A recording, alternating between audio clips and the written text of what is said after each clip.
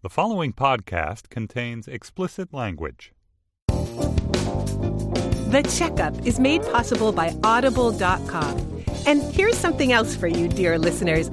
Audible is offering you an audiobook of your choice and a free 30-day trial membership. You can choose from over 180,000 titles. Just go to audible.com/checkup and get started today.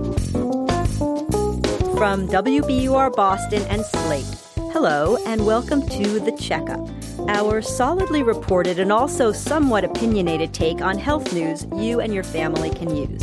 I'm Rachel Zimmerman, co-host of the Common Health blog at WBUR.org. And I'm Carrie Goldberg, also co-host of the Common Health blog. Hey, Carrie. Hey, Rachel. So, Rachel, this week, let's talk about... Let's do it. Let's talk about flipping this lady. Jumping.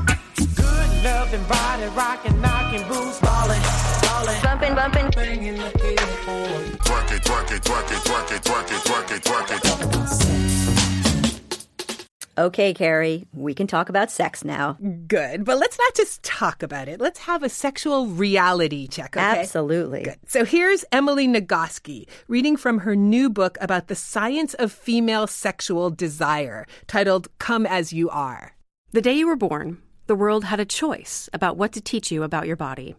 It could have taught you to live with confidence and joy inside your body. It could have taught you that your body and your sexuality are beautiful gifts. But instead, the world taught you to feel critical of and dissatisfied with your sexuality and your body. You were taught to value and expect something from your sexuality that does not match what your sexuality actually is. You were told a story about what would happen in your sexual life, and that story was false. You were lied to. So, Carrie, I think all of us as adults realize that our idealized version of sex doesn't always correspond to reality. Or at all. Right. But what does Emily Nagoski really mean when she says we're being lied to? I'd like to hear some more about that. Okay, we will, and we'll also talk about the possibility of great sex after 70. But first, let's bust some sexual myths about men. Sexual myths about men. Wow, there's so many. But I'm thinking those mostly revolve around matters of penis dimension.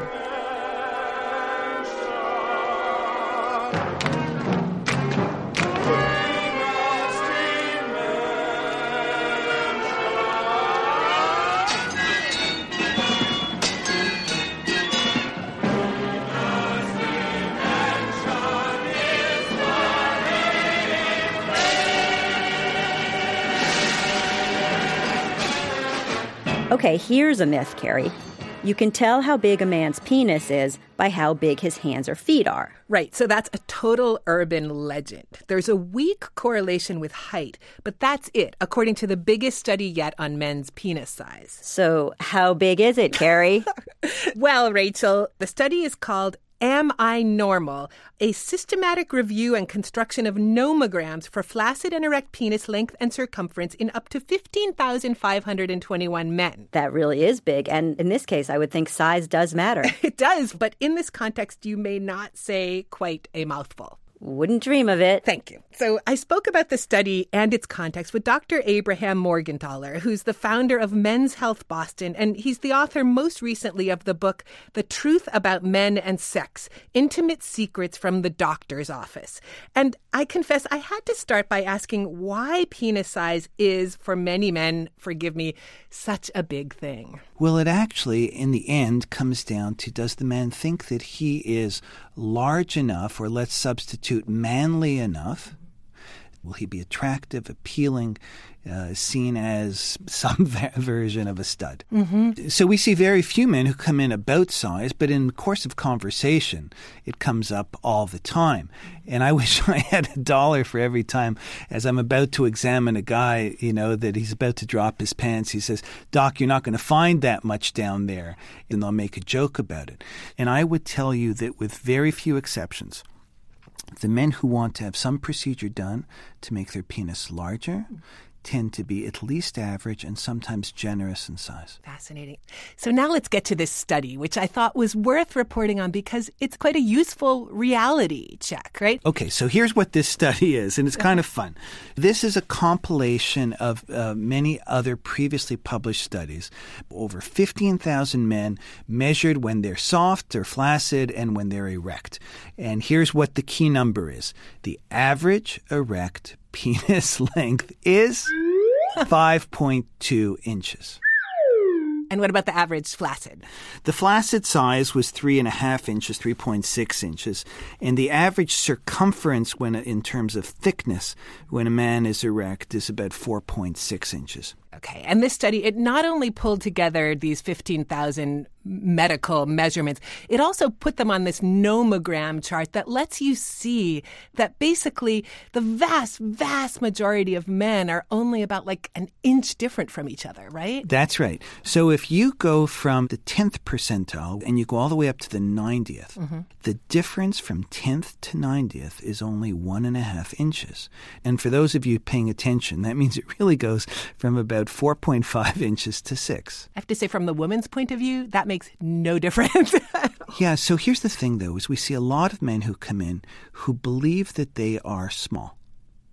And part of the reason now is because of porn that we find on the internet. I could so have guessed that. And so we see these men who are, let's call them rare.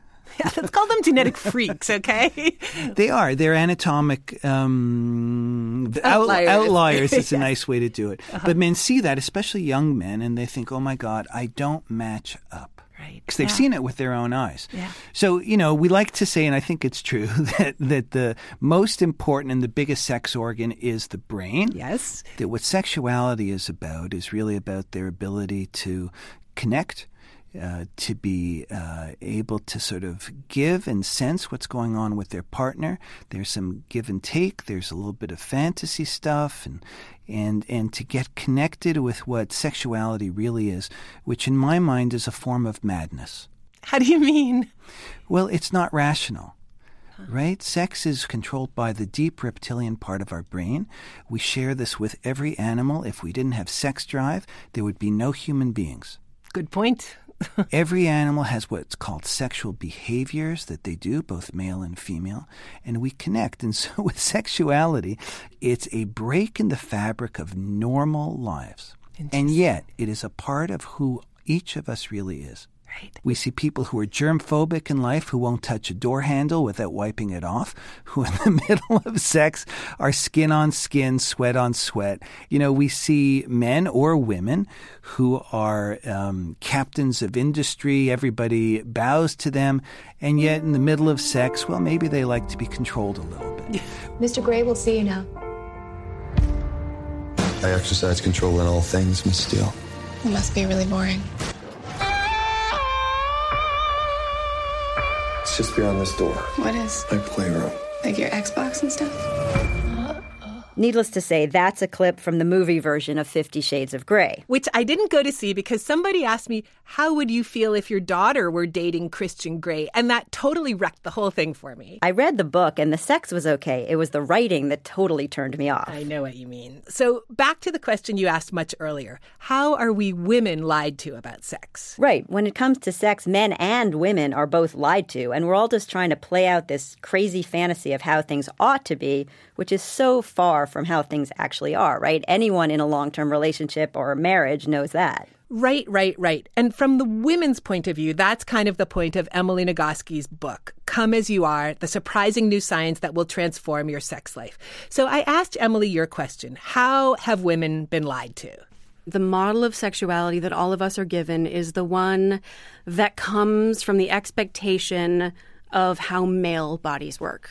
Mostly because for so long, men were the scientists and the medical providers.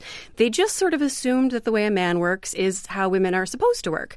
So the extent to which a person in a female body does not match a person in a male body is the extent to which they have failed to be sexual people. And what are the ways that we're likeliest not to match? So there's two ways in particular. The first is in what's called arousal non-concordance. For men, there's a 50% overlap between what his genitals are doing and how turned on he feels. For women, there's about a 10% overlap between what her genitals are doing and how aroused she feels. And most of the time, that's because women's genitals tend to respond to sort of anything. It's like a just-in-case sort of genital response. It doesn't mean that she wants or likes what's happening. It just means it's sexually relevant. So arousal non-concordance, basically what you're saying is if you're a woman and you're having genital response, you're having wetness, you're having blood flow, that doesn't mean that in your head you're necessarily turned on. Right. And it's not a problem. It's just that the way female bodies work is not identical to the way male bodies work, and that's okay. Okay. And what's another big one where men and women don't match? Desire. The model we're given is that desire should be spontaneous. It occurs out of the blue. You have one stray sexy thought, and suddenly your engine is revving, and you're thinking to yourself, I would like to go find someone to hook up with. You're rubbing your hands, which is too bad people can't see. Yes. No. Sorry. And there's this other way of experiencing desire called responsive desire, where you're sitting there reading a magazine or flipping through channels and your partner comes over and starts kissing your neck or caressing your arm, and every cell in your body goes, oh, right, that's a really good idea. But it doesn't occur spontaneously and out of the blue. It emerges in response to arousal instead of the desire coming before the arousal. And that kind of connects, it seems to me, to these wonderful concepts that you put forward of having a sexual accelerator and sexual brakes. Right. We're all sort of used to thinking about the idea of having sexually relevant stimuli happening in your life, and that hits the accelerator, right? And that sends a signal that says, go. And at the same time that that's happening, in parallel, there is a brake that notices all the very good reasons not to be turned on right now. So you're in public, the middle of a business meeting, or you're not totally sure you trust your partner, or there's risk of unwanted pregnancy or STI transmission, or you feel critical about your own body, or you have a history where sex was used as a weapon against you. All of those things can keep the brakes hit, and it almost doesn't matter how much you hit the gas pedal. If the brake is on, you're still not going to go anywhere. So most of the time when people experience sexual difficulties, it's not because of a lack of stimulation to the gas pedal. It's because there's too much stimulation to the brake. It's normal to experience ambivalence around sexual desire. Something can both hit the gas pedal and the brake at the same time. So if you want something and are having trouble getting yourself there, that's normal and natural. Identifying the stuff that hits your brakes and learning to change your context so that you can remove those things from hitting your brake is a completely different approach to changing your sexual functioning from what we thought of before. The usual advice is lingerie and role play and glass of wine, sexy stories and a glass of wine. Actually, a glass of wine is a thing that lifts the brakes. One drink is disinhibiting, which is why people give the advice of have a glass of wine. But if people are having that level of distress, then one glass of wine isn't going to be enough to make a significant difference. So Emily Nagoski's basically saying that we have a whole bunch of false expectations, and they get in the way of enjoying our sex lives to the max. Yes. And she says we all have very individual responses in sex. But I asked her, if we try to get more general, what would be more correct expectations? Here's what she said. Sex is most satisfying for most women in a context that is low stress, high trust, high affection, and explicitly erotic. Sounds good to me. That's what works for most women, right? It's not surprising. It doesn't, It's not rocket science. But like, if you're not responding sexually, is your stress level high? Is your trust level low? Where's the affection in your relationship? And is it sexy yet? Right. Low stress, plenty of time, and a clean house are pretty damn sexy. Now, at this point, I want to stop for just a moment to mention our sponsor, Audible.com. Now, Rachel, imagine that you have a personal library of over 180,000 titles. Carrie, you've seen my place. I don't even have space for the books I already own. True. But then imagine you have someone to schlep them around wherever you go and read them to you. Now that sounds good. That's Audible.com. And you, our listeners, can get a free audiobook of your choice and a free 30-day trial membership. Just go to audible.com/checkup and get started today. That's audible.com/checkup.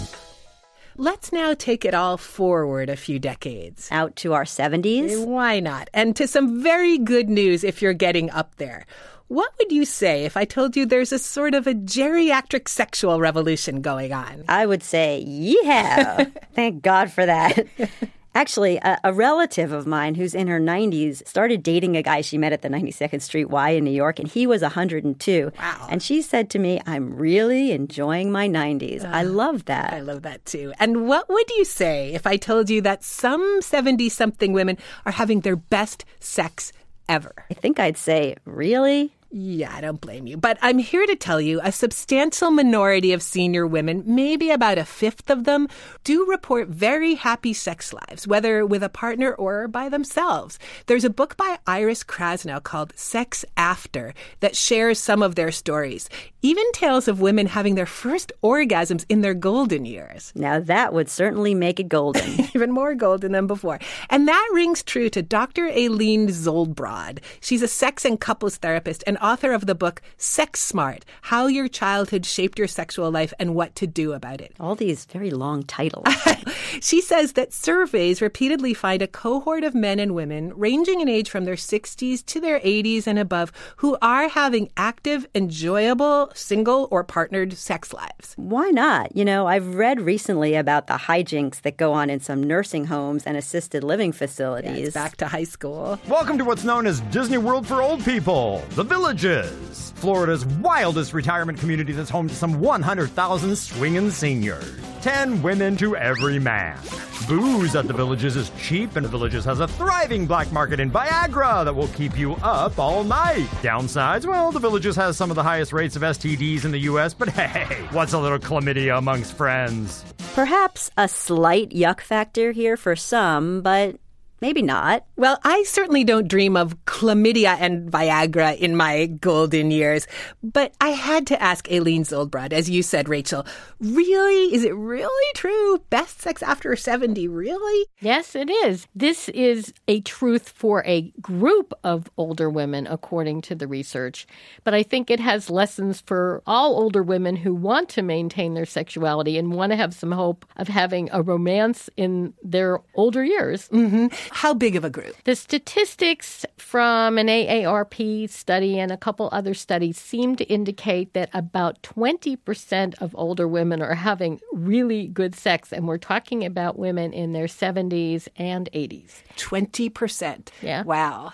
Now, you're talking about elders who are lucky in a variety of ways, right? What do you mean? Absolutely. Well, being happy sexually for women always correlates with being happy in the relationship. And then being sexual when you're older often correlates with good health. Being physically active. Yes, so that's a very lucky group of people. And one person who wrote in on Facebook, I was actually touched, said, okay, and these are probably also people who are not stressed about money. And I thought that was a wonderful point. If you're busy worrying about your basic needs, you're probably not fooling around and being sexual. You're trying to get your Medicare check so you can buy some food. Right. And also it's people who do have time, like they're not caring full time for their grandchildren. Right. And they're not working in their 70s. You know, they're not bagging groceries because they have no money for food. So they're lucky in that way, too. One of the most pivotal things I thought you wrote was that these women who say that they're having great sex even into their 70s, they're probably doing what you as a sex therapist would often recommend to your patients or clients to do, right? What do you mean by that?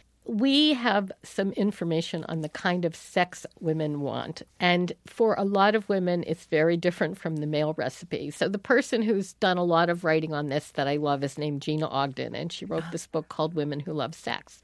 And she interviewed a lot of women who love sex, and they talked about what was important to them. And what was important to them was whole body touch, not just primary erotic areas. Eyeball to eyeball, belly to belly connected time. So you're talking about a very relaxed way of being that creates a lot of wonderful sensation and sort of mergy feelings and a connected feeling. And that's the kind of sex women who've been very lucky like. And it's not the kind of sex that young men like, but it's the kind of sex that older men are probably better off with because they have more trouble with erections. And it's just a shift that older men make too.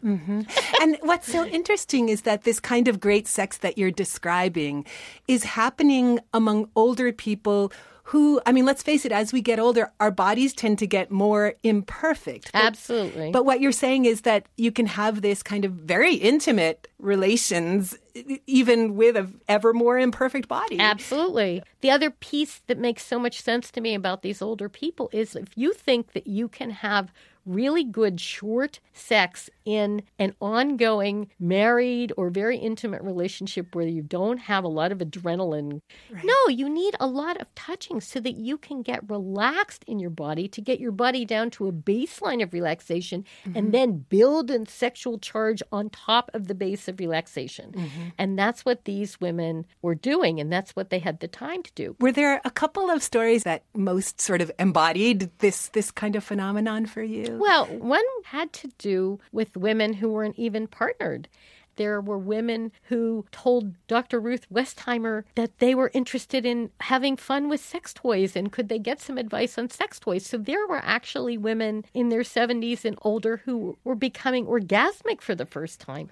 If you're a sex therapist, that's just thrilling. That's orgasmic for you. That's just thrilling. It really is. It's the geriatric sexual revolution, right? It totally is. Well, Carrie, that gives me hope for the future. And maybe we can finally, after we get into our 70s, have our expectations aligned with reality. Yeah, it kind of makes me look forward to my 70s. Maybe I'll keep my AARP card the next time it comes in the mail instead of ripping it up. I know, you keep throwing it away and they keep coming. So that's it for today. Join us next time when we discuss the most prevalent mental health disorder. High anxiety whenever you're near.